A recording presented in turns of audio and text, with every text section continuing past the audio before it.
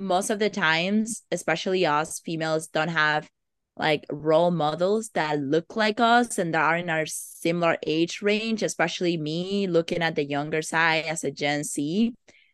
And I was like, you know what? I'm going to change that. That was something that went through my mind in the last few years. Who can I look up to that's on my similar age range that I can get motivation from and learn from to actually get to where I wanted to be. And there were a few, but not a lot. And so I wanted to change that, and I wanted to be a role model for those younger females that are now growing and looking at me, opening doors for them as they come. Welcome to the Immigrant Experience in America, an immigrant human library, where we amplify and humanize the experiences of immigrants in the United States and around the world. Listen in as we add another story to our immigrant human library. Hello, listeners, and thanks for joining us on another episode of the Immigrant Experience in America, where we amplify and humanize the experiences of immigrants living in the United States and around the world. Today, we have another fabulous story to add to our Immigrant Human Library, and it is that of Stephanie Nuesi. Welcome, Stephanie. I'm so excited to be here and speaking with all of your listeners, and I hope that my immigrant story can inspire many people. Thank you for having me. Very good. Yeah, looking forward to learning more. So Stephanie, if you would just tell us a bit about yourself, a little bit about your background, professional, personal bio as you'd like to share. Absolutely. So my name is Stephanie Nuesi. I was born and raised in the Dominican Republic. I did all my education in the country, and then I came to the US when I was 15 in 2015. I was raised by my mom. I lived with my mom and my two siblings, and I always wanted to have bigger dreams and bigger aspirations, which is one of the reasons that led me to move to the US, where I pursue higher education. I went to college in a school in New York. And the first challenge that I faced, that I know many people listening will relate to, was English. I came with not knowing how to speak a word of English. All I knew to say was hello. And as a 15-year-old teenager, I realized how hard people that didn't speak the language in this country had it. I didn't really know how to face those challenges at such an early age. And I think I had to become an adult even when I was still a teenager. And so facing those challenges of English language barrier, not knowing how the economy works in the US, not knowing how people relate here, not knowing how to apply for college, not having that support and guidance really held me back from achieving what I wanted to achieve when I came here. And on the other side of the coin, my parents never went to college. My parents never went to high school. They didn't know many things that I wish they knew so that they could support me, but unfortunately they didn't. And so as a first gen, I had to learn all of the things that many people are taught by their parents when they grow up in the country. I had to learn it on my own when I was 15. And that means applying for college, learning about financial aid, learning how I could get free English classes in different libraries around. And so all of these things combined kind of built the foundation of the person that I am today. Wonderful. So I'm curious to know, you mentioned a bit that I saw a post that you made on LinkedIn that you grew up, you remember carrying water. Give us a sense for what life was like in the DR before you moved. Yes. So my mom, my siblings, and I lived in a very humble neighborhood.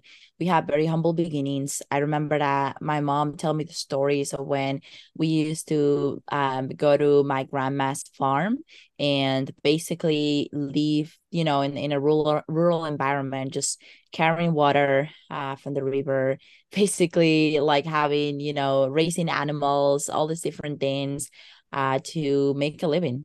And my mom, she grew up in a very humble environment as well. I think she had it worse. Like she had to sell things on the street to maybe be able to get money for her and her brothers and sisters. I mean, she had like 9 siblings, and you can only imagine such a big household with my grandparents like working, and my mom was it kind of like the second head of household in the house, so she had to take care of everyone else.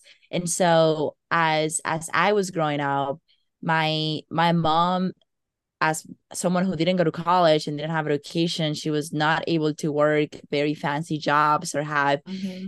My mom never knew what it meant to have a six-figure job. So when people talk about that in the US, that's really not a thing for her and for my family. And so she had to do everything you can think of to be able to raise me and my brothers. I remember growing up, I used to go with my mom when she was selling candies on the street and on the parks, and I used to be, the little kid with her there and seeing her doing all of these things. I remember when I was in high school, she became an electrician. She took some classes and she actually worked as an electrician. Like she would go out in the streets and actually do electrician work at that age. And seeing all those things and growing up in that environment really built up that personality in me of saying, if my mom could do all of those things, like what can't I do? Right. And Mm-hmm. so coming to this country with that background kind of helped me keep my food like on earth, and like kind of being humble and knowing that whatever achievements I would get here were coming from me growing up in a very humble environment, from me not having a computer at home up until I reach a certain age, for me not having access to a phone until I was like 14 years old, because we number one, we couldn't afford to buy all of those things, and number two, Yes. um be living in a developing country, we didn't have access to technology in the schools that I went to. And so with all of those things combined, that's what kind of led me into the road of like wanting to work in tech, because I wanted to develop and then be part of the change of developing tech products for people that don't have access to technology. Right. Awesome. But the interesting thing about that is that that's a lot of the world. And until recently, that's a lot of the US and probably still so. There are a lot of rural schools where people don't have access to that type of technology that people do in the big cities. I guess most people have cell phones now. That's really widespread.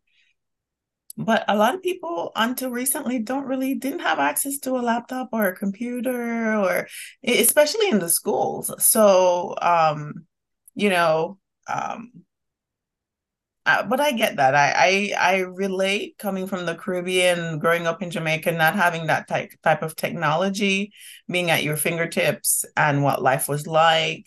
And I, as well, with my family, grew up in a rural area of Jamaica. We had a family farm, used to carry water as well. So I can really relate to that. And I didn't consider myself poor. We had animals, goats, we had a donkey, we had lots of chickens, dogs, we had my lots of cows. And my family, with my dad's side of family, farmers on both sides of my family, actually. So, but I get, because I can relate to seeing the ladies in the park selling candy or trying to do whatever they can. In Jamaica, they call them higglers, selling just to put food on the table. So I get that. And I can totally get that. So, but I wonder, what's the culture like then outside of the rural area? Like for you, what were the fun things that you did, as a kid growing up? Like what's the DR like? Give us a sense for, being a kid in the DR. How did you guys play? What was the food like, music?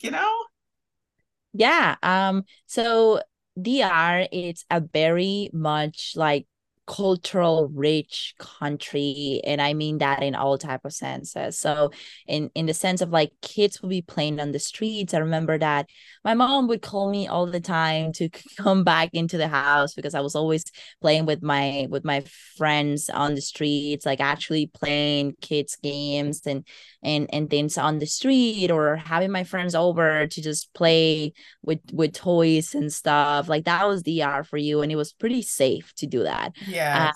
and then on the other side, the cultural reach of like the food, like we have plenty of organic food because we actually like produce the food in DR. A lot of the food that's been produced in DR is actually being exported to other countries. And so because of that, a lot of the food that we consume was very organic and very natural and with less preservative, which is something that I actually found interesting coming into the US, like the differences between food and all these different things. But in DR, the norm it's that you would cook every day, right? That means breakfast, lunch, dinner. That'll be fresh food that you would actually cook with fresh ingredients and things like that. And in terms of music, we have a lot of variety of different music. I think DR is known for bachata um and merengue. So those are like the two, we call it folklore, which is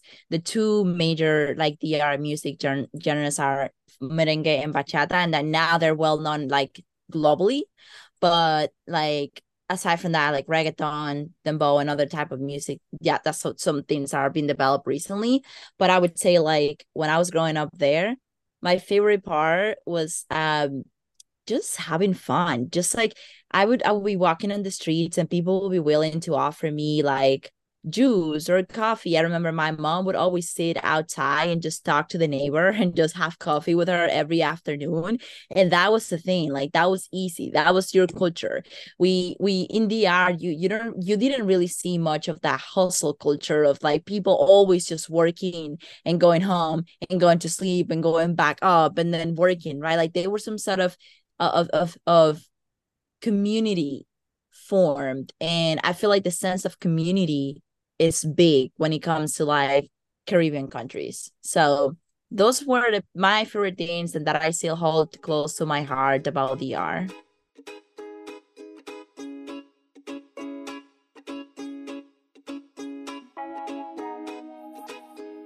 Very good. Yeah, I get that. I get that. Community is a big thing, and we tend to lose that when we come here because we get so busy. We have to be very deliberate in making sure that we make time for the people in our families and our friends that really just fill us up and give us the strength to go back out there and face whatever we need to face, right? That's such an important thing to make sure that we maintain in this culture here because we can get lost. So I wonder then, so you came over at 15 and give us a sense for what that was like in the first day, the first few weeks, few months. Like how were you adjusting, how absorbing this new place? Like what were memories do you have that you may have from like your first week here? Absolutely. So, fun fact, the first day that I arrived to the US, it was snowing. So it was my first time actually seeing snow in person. I was picked up by my dad. So my dad lived in the US for about 30 years. I never lived with my dad. My mom raised me, but we came to the US to live with him. And it was a very interesting encounter because now I was not only adjusting to a new country, but I was also adjusting to living with my dad for the first time after 15 years, right? And so there's a lot of shocks and a lot of emotions involved in that encounter. I would say that the first few days were really hard on me because I no longer had my friends. I no longer had my school. I no longer had the environment that I was raised in for 15 years. And all I had was a new country where, first of all, they don't even speak my language, and a new country where people around me, I had to literally like use Google Translate to go anywhere. I had to ask like people for help, like where do I take this train? I remember I got lost I moved to New York City when I came, and I got lost in the trains of New York City plenty of times before I actually learned how to take a train, and then not being able to ask a question because I don't speak the language was really hard for me. The other thing too is like I was 15, so I couldn't my goal was not really like getting a job at that point. My goal was like how can I get into school? And so at that point I started like researching what I could do, but it took me a couple of months to adjust because you already know paperwork, getting everything settled before I could do anything else. So the first week was chaotic. That's the word that I was looking for. It was all about getting all my paperwork in, adjusting to what I was seeing, the shock and emotional distress of like having to move with my dad, which I didn't live with for such a long time. And then all of that combined for a 15-year-old teenager, it was definitely a life-changing experience for me. Now, after that first week, those first few days, I slowly started getting used to my environment, and I feel like that really changed things for me. One of the things that changed was that I started making friends. For me, just going into the park and just sitting there, I met a lot of people that were Latinos and immigrants like myself, especially because New York is rich with a lot of Dominicans.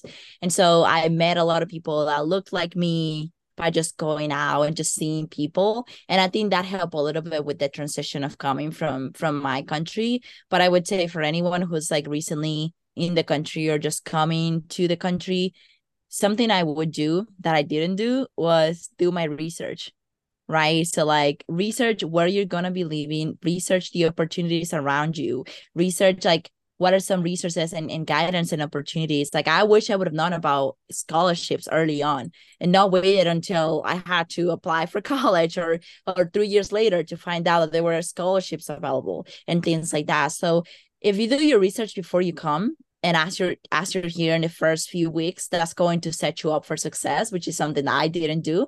And the other thing that I wanted to talk about was developing your emotional intelligence. So as a 15-year-old teenager facing all of those challenges and different like encounters that I had, I felt that it was a lot. It was a lot to handle.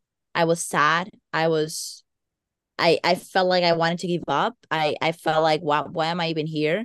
I don't know if I made the right decision, but at the same time, it was not my decision. I was brought to the country by my parents at that point. But I said, you know what? I'm gonna try. I'm gonna give it a try. This is very challenging, but I'm gonna give it a try. And looking back now, I'm 24. I think that sticking to what I was going through and learning and developing a growth mindset, which is something that I talk about a lot of my videos, on my LinkedIn posts, like developing a growth mindset of understanding that the failures, the rejections, the challenges, the circumstances were only a way for me to like build up the foundation of what I needed to become the person that I am today. And so all of those things combined, it's like what I call the little Steph. That little Steph had a lot of dreams. She came to the US with 2 big luggages, right? 2 suitcases and one dream. And that one dream was to make my parents proud because my mom did a lot to make sure that I came to this country. And even when she came to this country, you would think that she would just be at home. But my mom would wake up at 3 a.m. in the morning to go to work, to come back home, to make sure we could pay the bills in the US. And so she did all that in my country. And then she came here and she kept doing it, even though she didn't speak the language, even though she faced discrimination. She didn't care. She would never complain. She would go out on the snow. She would do a lot of different things to make things happen. And so that was the biggest thing for me because I wanted to give my mom and my parents a life where they would enjoy all the sacrifices that they made. And that's a big dream. And that's what I've been doing now. Awesome. And you mentioned you were encouraging folks earlier on to do research. I mean, some people coming over, their mindset isn't necessarily there where they're thinking, you know, I don't even know how many people have phones these days coming over, but I know a lot of people in developing countries or outside the US have access to phones. When I was here, it was not cell phones, it was library. And I had to slowly figure out that in the United States, information, nobody hands you anything. Nobody just tell you anything. You have got to chase after the information. So I remember learning that whenever I have like a company that I'm dealing with, whether it's an interview or if I needed to get information about a utility, I had to show that initiative to call. I need to get up and do it. It was something that I vividly remember learning. Simone, this is up to you to take action. Nobody's going to call you back until you call and get that information because there's so many people they're dealing with. So that's a very good nugget that I think you're highlighting for people. Tap into the information that you have. In 2023, there is so much available on the internet. And so be empowered, and you definitely have to take initiative and chase after what you want. So I'm so proud of your mom, and that's typical of immigrant parents, right? They go hard for their children, right? I see it in my family, in other people's family, and you're telling the very same story. You mentioned that you were able to help your mom retire. Give us a bit about that. That's like exciting place to be able to do that at 24. I know. Yes. So something that I said earlier is that the little Steph that came to the US in 2015 came with two suitcases and one big dream. And and that big dream was to help my parents retire. And so in 2020 to 2022, we were working towards getting them back to the ER, not having to work. And so we started working on some real estate developments. I helped them finish up a house that they're now renting. And so they're living in their own house while also having rentals in our home country. And basically now they don't need to work anymore because they are having like the results of everything that they work for are now ready. And I also help them build their dream home. I know that it was such a big dream for us to make that happen, especially because we are coming from humble backgrounds where we had a house that the floor was not built. We would have occasions when I was growing up where we would have floodings and like there was water all around and like all these different things. And so I've always wanted my parents to have a house that would be protected and that they could rest at. And thankfully, Yes. I was able to help them build that house, and I was able to help them retire in our home country in DR. And then the most beautiful part of all of that was flying them out to New York last year actually to my graduation. So I graduated as the first one in my family to go to school in the US and graduate here. And I flew them from my home country. I brought them here and they were there in a stadium with I don't know 10,000 people, and they were sitting there smiling, looking at me graduating at 23. And now at 24, I can proudly say that my parents no longer have to worry about having to wake up late or having to work hard to earn the money because they no longer have to do that. And I'll make sure that's the case for the lifetime that they'll be with me. Yes. Wow. That's awesome. That's amazing to be able to do that at such a young age. That's something that's on my list. I'm still working at it. But, luckily my parents are able to do some for themselves and they're okay. But hopefully I'll be able to just completely help my dad to get off the train here in a little bit.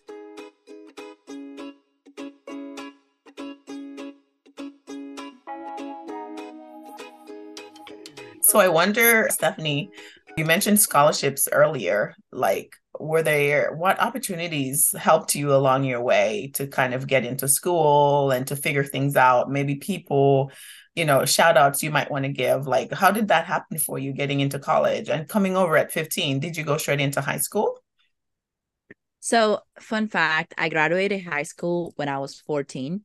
So, I know this is gonna shock many people because typically the high school age in the US, I think it's 18, right? 17, 18. But at 14, I graduated high school. So, DR has a different educational system. And coming to the US, I was already a high school graduate. So, I came straight to college. But the problem I faced is that I didn't speak English, and that was one of the first problems. So for people that don't know, when you do high school in another country, you have to take college entrance exams. And unfortunately, when I went to school and I had to take those, I didn't know English. But I'm gonna walk back a little bit. So when I moved to the US, I used to live in a Dominican household. So the owner of the house was renting us a unit, and she was Dominican, and her daughter was that middle school teacher. And I remember that I asked her, "Hey, like, can you help me understand what are the schools in New York that I could apply to? Can you guide me through like what do I need to learn?" And so she was very kind to help me research that information. She told me some schools that I could just go to their register office and welcome center and just like get information about them. And so I would always bring my mom with me to those places. Like I actually went physically to the universities to get information, because I wanted to learn like the environment, how what did they look like, things like that. And so I learned about CUNY, which is the a school I went to. So CUNY is like the main school, which has different like schools, like the one I went to. And I Right. So is remember that the City University of New York? the University of New York. Yep. And I remember I went into the CUNY major headquarters in New York, and I was welcomed by someone, and they asked me to bring all my paperwork, which is something that people don't know, right? If you go to another country, you need to bring your paperwork, you need to translate it to English, you need to have it notarized, like all those different processes that people don't know. I had to do all of that before coming to the US. So now that I have my paperwork in, they asked me that I needed to pass math and English test exams.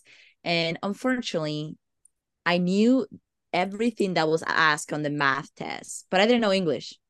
I knew a little bit of English to read, but I could not take a reading, writing, and oral exam and pass on a college level. And Yes. because I failed, I couldn't get into college. So I was rejected from the Wow. colleges I applied to on my first try, and that was in 2015. So I had to wait months to be able to apply again. And in that period of time, that same neighbor that I spoke earlier, she helped me understand English more. She was practicing English with me every day. I was going on YouTube. She told me about a library that was offering free English classes. And so what I did was that I would walk 30 minutes from my house to that free library. And there was a college student that was offering volunteering time to help people that didn't speak English. And so I would go to that class. And mind you, this was the first come, first serve. So if you don't come early to the class, you wouldn't be able to go into the class because everyone was trying to get into the class. And so I remember just rushing every day to go take the class with her and just develop my English skills. And I did that for about 6, 7 months before I applied again for college. This time around, I was more prepared. I was going through all of the exams on my own. I literally downloaded all the practice exams and I started doing them with my neighbor that was a middle school teacher. And I remember that after doing it for such a long time, I was able to pass my second time around. But with one condition. I was conditionally approved to go to college as an ESL student. So if you don't know what an ESL student is, ESL stands for English as a second language. And so I got in as an ESL student. So I had to take 1 year of English, 1 year before I could take my normal college classes, which means another year that you could think that was lost at this point, right? And so I took 1 year of intensive English classes. And then after that, I had to retake the same test again to see if I was ready to take college classes. And once I took those tests and I passed them, I started officially taking classes. So this was a roller coaster. And there's a reason why I'm mentioning all of this, because you might see the success, you might see that I graduated from college, but it took all of this to even be able to take a college class. And I can only imagine what other people are also going through when they apply for college as well. Right. I can only imagine. My goodness. And it's especially challenging for people who don't come with English as their first language. So I grateful that I didn't have to. Jamaica is an English speaking country, and I didn't have to learn. But there were adjustments to going from British English to American English and learning the culture and local lingo and the system and how everything works. So I totally get that challenge in adjusting. So I wonder then, Stephanie, like, are you the oldest in your family? Forgive me if I forgot. You said you had two siblings, maybe, I think. Yeah, I'm actually the youngest. Oh, you're the youngest. Wow. What is it like being, that first gen, going hard, trying to make it for your parents? Because it's not just for you. It's for your family. It's for your parents. And is that your motivation, or is it simply is it something bigger? I would say that in what I'm going to share, I feel like a lot of people will relate. When you're that person in your family that carries your family on your shoulders, it's a lot of responsibility. And I felt that responsibility when I was 15 already. And so Yes. to go back to your previous question, so I have two siblings. My brothers are 40 and 38, and I'm 24. So there's a 15-year gap, right? And at that point, well, my brother stayed in the DR for a very long time before coming here. They're actually in the US now. But I lived here for about 6 years before they came here. And so even when my brothers came to the US, they already had a path that was kind of set because I walked through it. So at that point, I was able to help them kind of navigate that in a more straightforward way. Whereas I came with nothing and have to figure out everything myself as the youngest. And typically, you see in families that the older, it's kind of the one that takes on, a lot of the responsibilities. I think in my case, I took the responsibilities in my family, and it was really hard because I was just a teenager, and I wanted to understand how life works before I even take on a whole family responsibility. But those are the circumstances that happen in life. For me, it's definitely my parents, my biggest motivation. I feel like everything they've done for me, they deserve everything they're living right now, the peace. They deserve everything. But you also mentioned if there's something bigger, and I think there is something bigger. And it's how do I grow and how do I become the person that I want my kids to have? How do I be that next mom? I literally, every time I'm featured on a magazine, every time I am shown on a podcast, every time I'm anywhere, all I think about is I want my kids to look back at this dance and say, that's my mom. I want my kids to be proud of myself whenever I have a family, to say my mom built a legacy while she was alive. I don't want to wait until I'm old enough to start building a legacy. I want to build a legacy now, so that by the time I have a family, they can look back and feel proud of the mother they have. And at the same time, I want to open doors for the future generation, right? I want younger females like me, those are going to school, those are there in my home country, those are in the Caribbean, to look at me and say, wow, if Stephanie's doing it, I can do it too, right? I feel like most of the times, especially us females, don't have like role models that look like us and that are in our similar age range, especially me looking at the younger side as a Gen Z. And I was like, you know what? I'm going to change that. That was something that went through my mind in the last few years. Who can I look up to that's on my similar age range that I can get motivation from and learn from to actually get to where I wanted to be? And there were a few, but not a lot. And so I wanted to change that, and I wanted to be a role model for those younger females that are now growing and looking at me, opening doors for them as they come. Join us again next time for part 2 of this episode. Friends, as always, please subscribe, comment, and share if you enjoyed this interview. If you're passionate about telling immigrant stories, our team is looking for help. If you're willing to help with podcast production, social media, or Patreon management, please reach out to us. You can also donate on our Patreon if it's easier for you. All the links are in the description below. Thank you. We thank our listeners around the world, and we appreciate your continued support as we build our human library. Please remember to give us a 5-star review, subscribe, and share with your friends, family, and circle of influence.